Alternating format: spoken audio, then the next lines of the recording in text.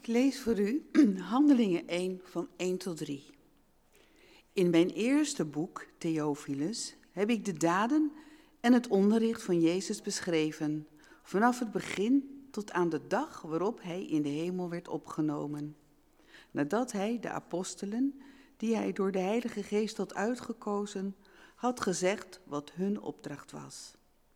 Na zijn lijden en zijn dood heeft hij hun herhaaldelijk bewezen dat hij leefde. Gedurende 40 dagen is hij in hun midden verschenen en sprak hij met hen over het koninkrijk van God.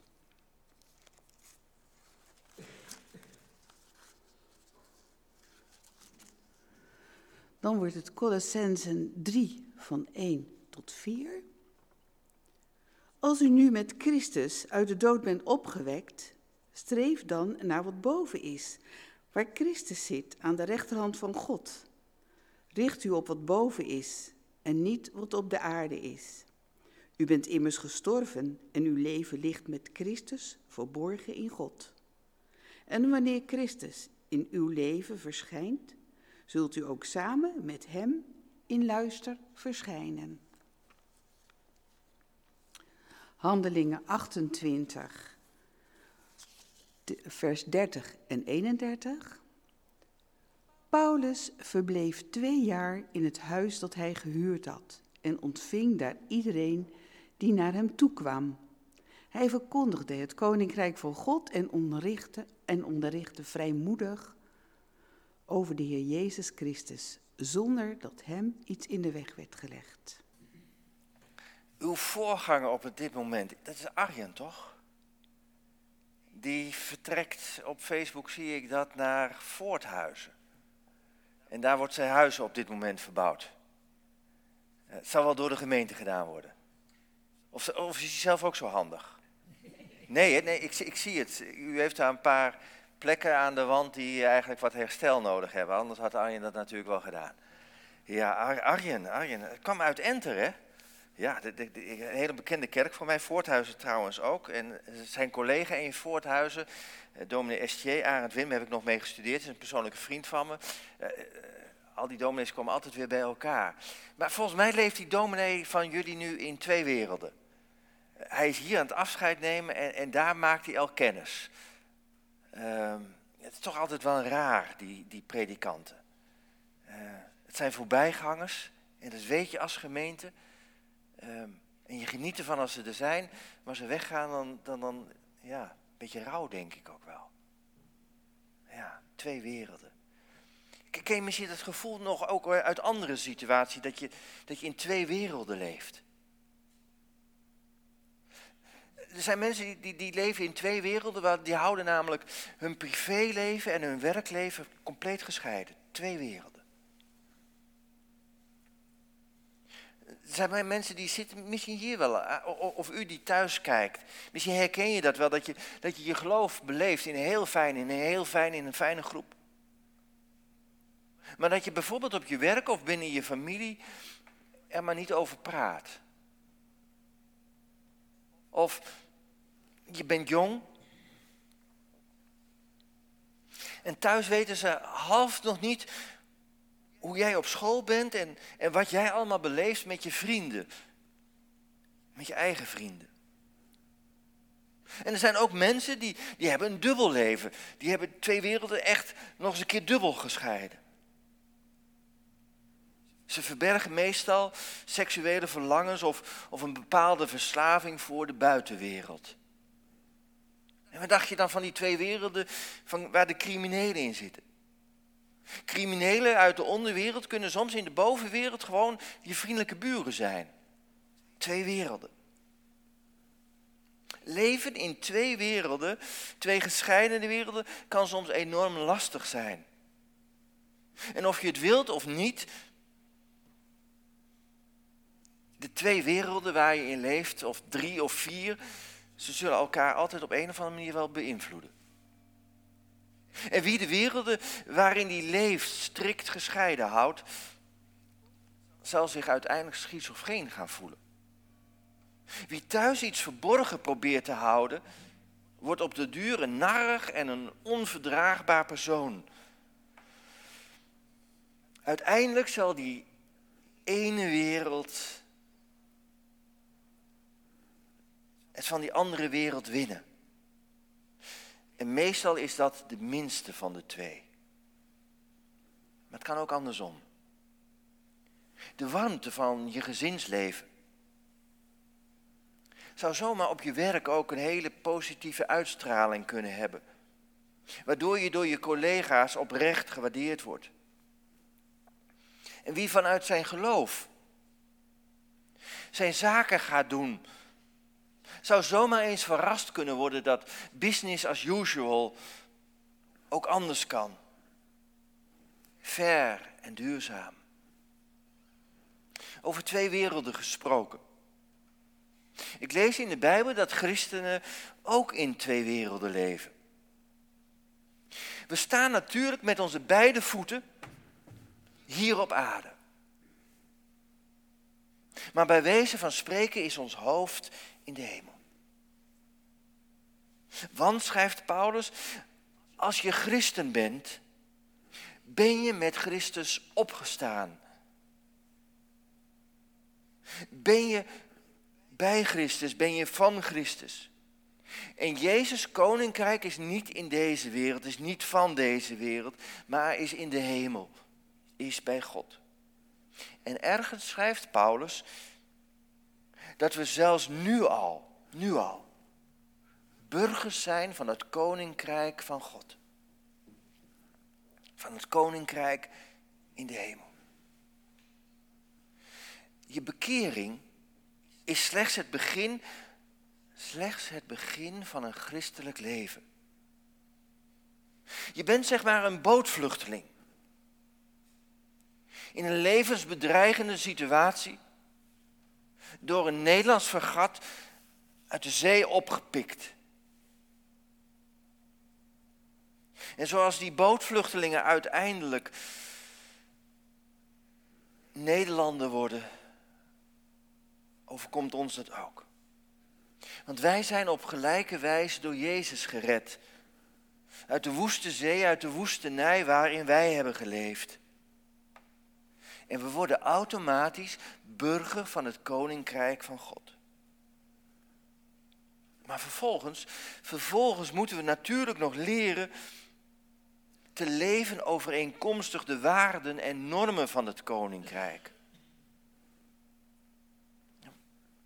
Even een vraag. En de mensen die mij kennen, die weten dat altijd dat ik dat aan de kerkraad vraag. Wat weet u van het koninkrijk van God? En soms duren diensten heel lang, omdat dan de kerkraadsleden niets gaan zeggen. Wat weet u van het koninkrijk van God? Ik ga u niet langer pijnigen. Nederlanders weten allemaal wel iets over ons prachtige land. Ze kennen de mooie plekjes, bijvoorbeeld Roelofs Arendsveen. En op de vraag om een paar steden te noemen, komen we altijd wel op een paar. Probeer dat thuis met ze op de bank. Noem maar eens een paar steden naar elkaar op. Ja, ik hoor Amsterdam, dat is een goeie. Rotterdam, prachtige havenstad. Hebben we direct de twee grote delen te pakken. Utrecht, ja, die hoort er ook bij, klopt. Zelfs immigranten, zelfs de bootvluchtelingen, krijgen, als ze in ons land komen, een inburgeringscursus.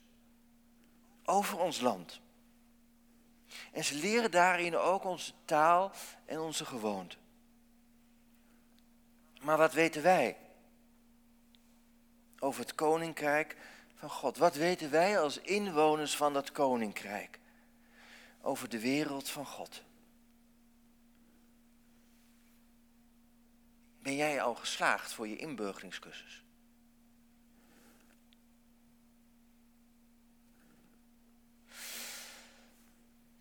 Voor Jezus was het superbelangrijk dat zijn volgelingen weten, alles weten van het koninkrijk van God. In Handelingen 1 vers 4, je hebt het net gelezen. In Handelingen 1 vers 4 staat dat Jezus tussen Pasen en Hemelvaart Hoeveel dagen is dat ook alweer? 40, hè? 40 dagen tussen Pasen en Hemelvaart. 40 dagen lang spreekt Jezus met zijn leerlingen alleen maar over het Koninkrijk van God. Zou je als kerkarts moeten doen. Gewoon 40 vergaderingen lang. Niet over al die peanuts. Maar 40 dagen lang met elkaar en spreken over het Koninkrijk van God. Daar krijg je een heel andere kerk van. Daar krijg je echt een hele andere kerk van. Sterker nog, maar dat weet u omdat u al zoveel preken gehoord heeft in uw leven. Sterker nog, het evangelie, de blijde boodschap, is het Koninkrijk van God. Lees het maar eens na in Lucas 4 vers 3. Lucas 4 vers 43. Jezus maakt duidelijk dat het Koninkrijk van God het evangelie is. En hij maakt het ook zichtbaar in zijn leven. Want overal waar Jezus komt, verschijnt iets, ligt dat Koninkrijk van God op. Waar hij verschijnt, juist in de marge van de samenleving. Bij lammeren en bij blinden. Bij raddraaiers en bij geldgraaiers. Brengt Jezus aanwezigheid, ommekeer en herstel. Geloof en een hoop liefde. En waar Jezus volgelingen na Pinksteren het evangelie brengen, vertellen ze over, dan mag u het aanvullen, vertellen ze over het Koninkrijk van God. En daarom liet ik dat maar lezen. Misschien heb je het als lector, als lezer voor de gemeente het wel vreemd gevonden. Wat moet nou met die 2 teksten? Van het begin tot het eind van Handelingen is het evangelie het Koninkrijk van God. Want Paulus, aan het eind van zijn leven, spreekt 2 jaar lang tot alle mensen die bij hem thuiskomen over het Koninkrijk van God in Jezus Christus.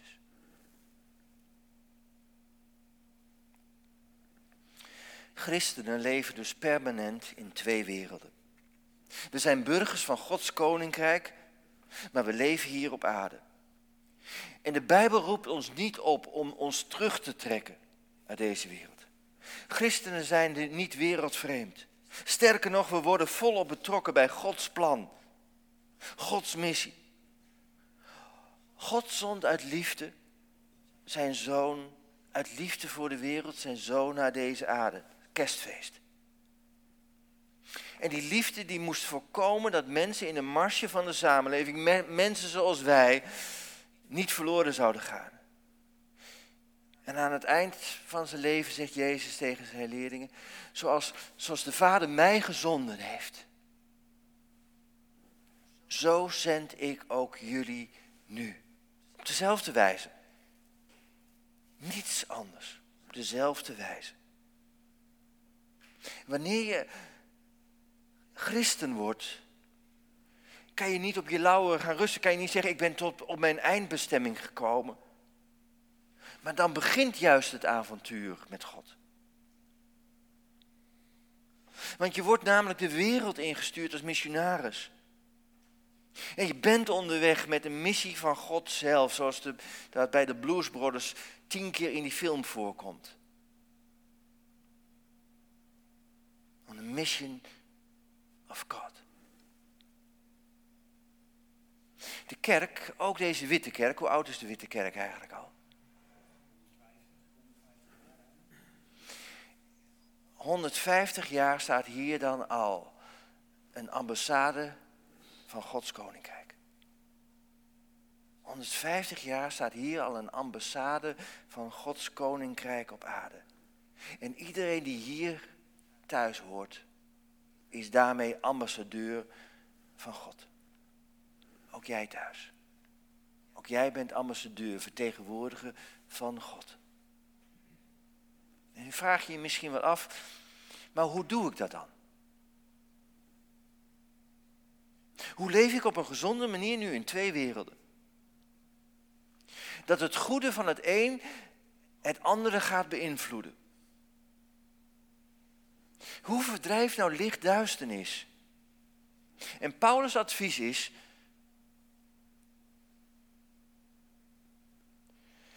streef naar wat boven is.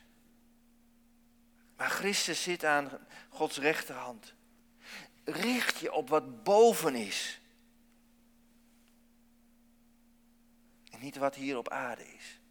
In gewone taal staat er: houd je daarom nu bezig met het hemelse leven. Houd je bezig met de hemel en niet met deze wereld.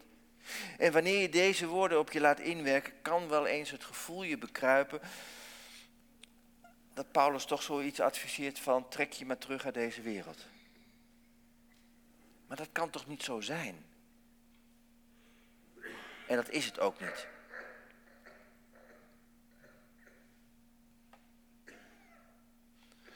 Wat Paulus hier in feite zegt is wat Jezus ons leert bidden in het Onze Vader. Uw wil geschieden in de hemel, alzo ook op de aarde. In gewone taal: laat op aarde uw wil gedaan worden, net zoals het in de hemel gebeurt. Of nog eenvoudiger: deel beneden wat je van boven ontvangt.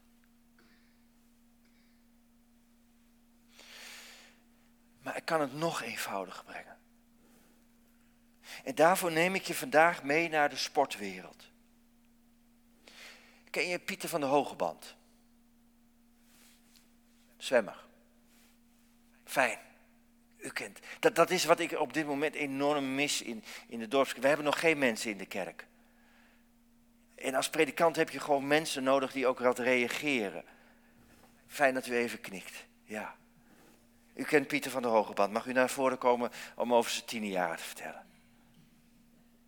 Nee, ga ik niet doen. Tuurlijk niet. U weet het al dat ik dat niet ga doen. Ik zal het u vertellen. In zijn 10e jaren was Pieter van der Hogeband best wel een goede zwemmer. Maar toch zegt hij van zichzelf: de sportman die ik toen was, daar zou ik nu een hekel aan hebben. Dat is nogal wat als je het van jezelf zegt, hè? De sportman die ik toen was, zou ik nu een hekel aan hebben. De passie had ik wel, maar ik benutte niet alle mogelijkheden, zegt hij. Een sporter zoals Van der Hogeband heeft een doel nodig. En het hoogste doel wat zo'n sporter zou kunnen bereiken, dat is meervoudig goud op de Olympische Spelen. En die weg die bereik je alleen maar via kwalificaties. Maar vooral door te trainen onder leiding van een hele goede coach. En je hebt nodig discipline. Discipline die verder gaat dan alleen maar het zwembad en de sportschool.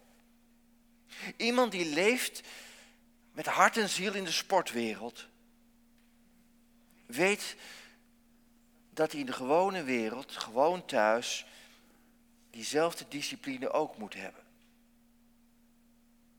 Dus gezond eten, tijd naar bed.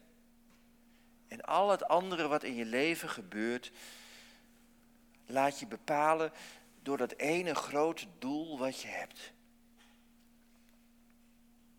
En ik raad je aan, ik raad je nu al thuis aan om de Bijbel er maar weer bij te pakken, Colossenzen 3. En lees straks Colossenzen 3 nog eens verder, vanaf vers 5. Over wat daar staat. En je zult ontdekken dat Paulus' advies om gericht te zijn op boven alles te maken heeft met hier beneden. Want van Christus krijgen we een voorbeeld om als christen hier op aarde te leven. Hoe je je tijd, hoe je je ontspanning, hoe je je relaties goed kunt gebruiken.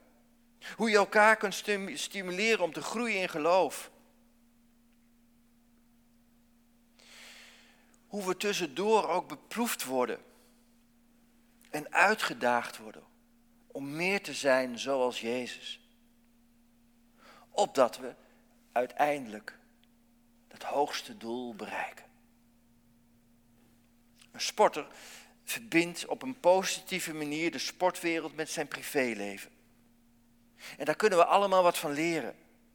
In het begin sprak ik over dat mensen soms in twee gescheidene werelden leven. En hoe zou het zijn als je wegen weet te vinden? Ken hem in al uw wegen, is denk ik uw jaartekst. Ken hem in al uw wegen. Hoe zou het zijn als u in al uw wegen weet te vinden, manieren weet te vinden?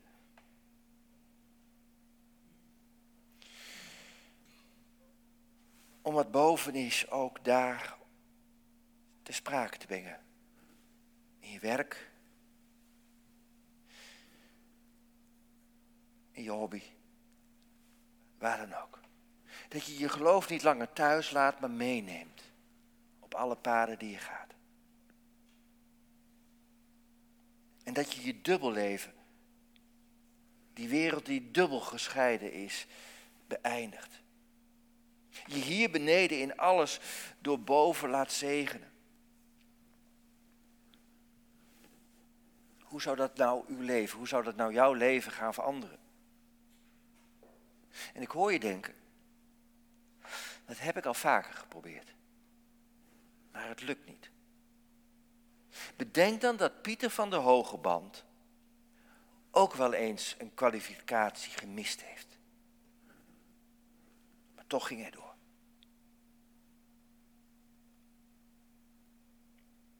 En hij is meervoudig gouden medaillewinnaar geworden. De meeste van Nederland.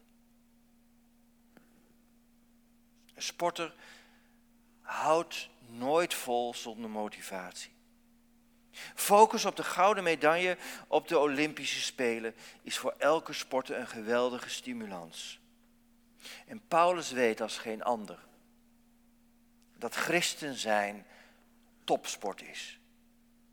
Hij vergelijkt het normale christelijke leven, niet het bijzondere, het normale christelijke leven, met een marathon. En meedoen aan een marathon is niet het belangrijkste, maar het bereiken van de finish. En de mensen in de Griekse stad Colosse schetst hij een prachtig vooruitzicht. Wanneer Christus verschijnt, zult u ook samen met hem verschijnen in luister. Je staat niet alleen op met Christus uit de dood, Pasen. Maar je zult ook delen in al zijn heerlijkheid. En dat niet voor een kort moment. Niet afgelopen zondag, en zoals we in Nederland dan gewend zijn, nog een tweede dagje erbij. Maar in eeuwigheid. In Gods koninkrijk. Kortom, houd vol. En kijk omhoog.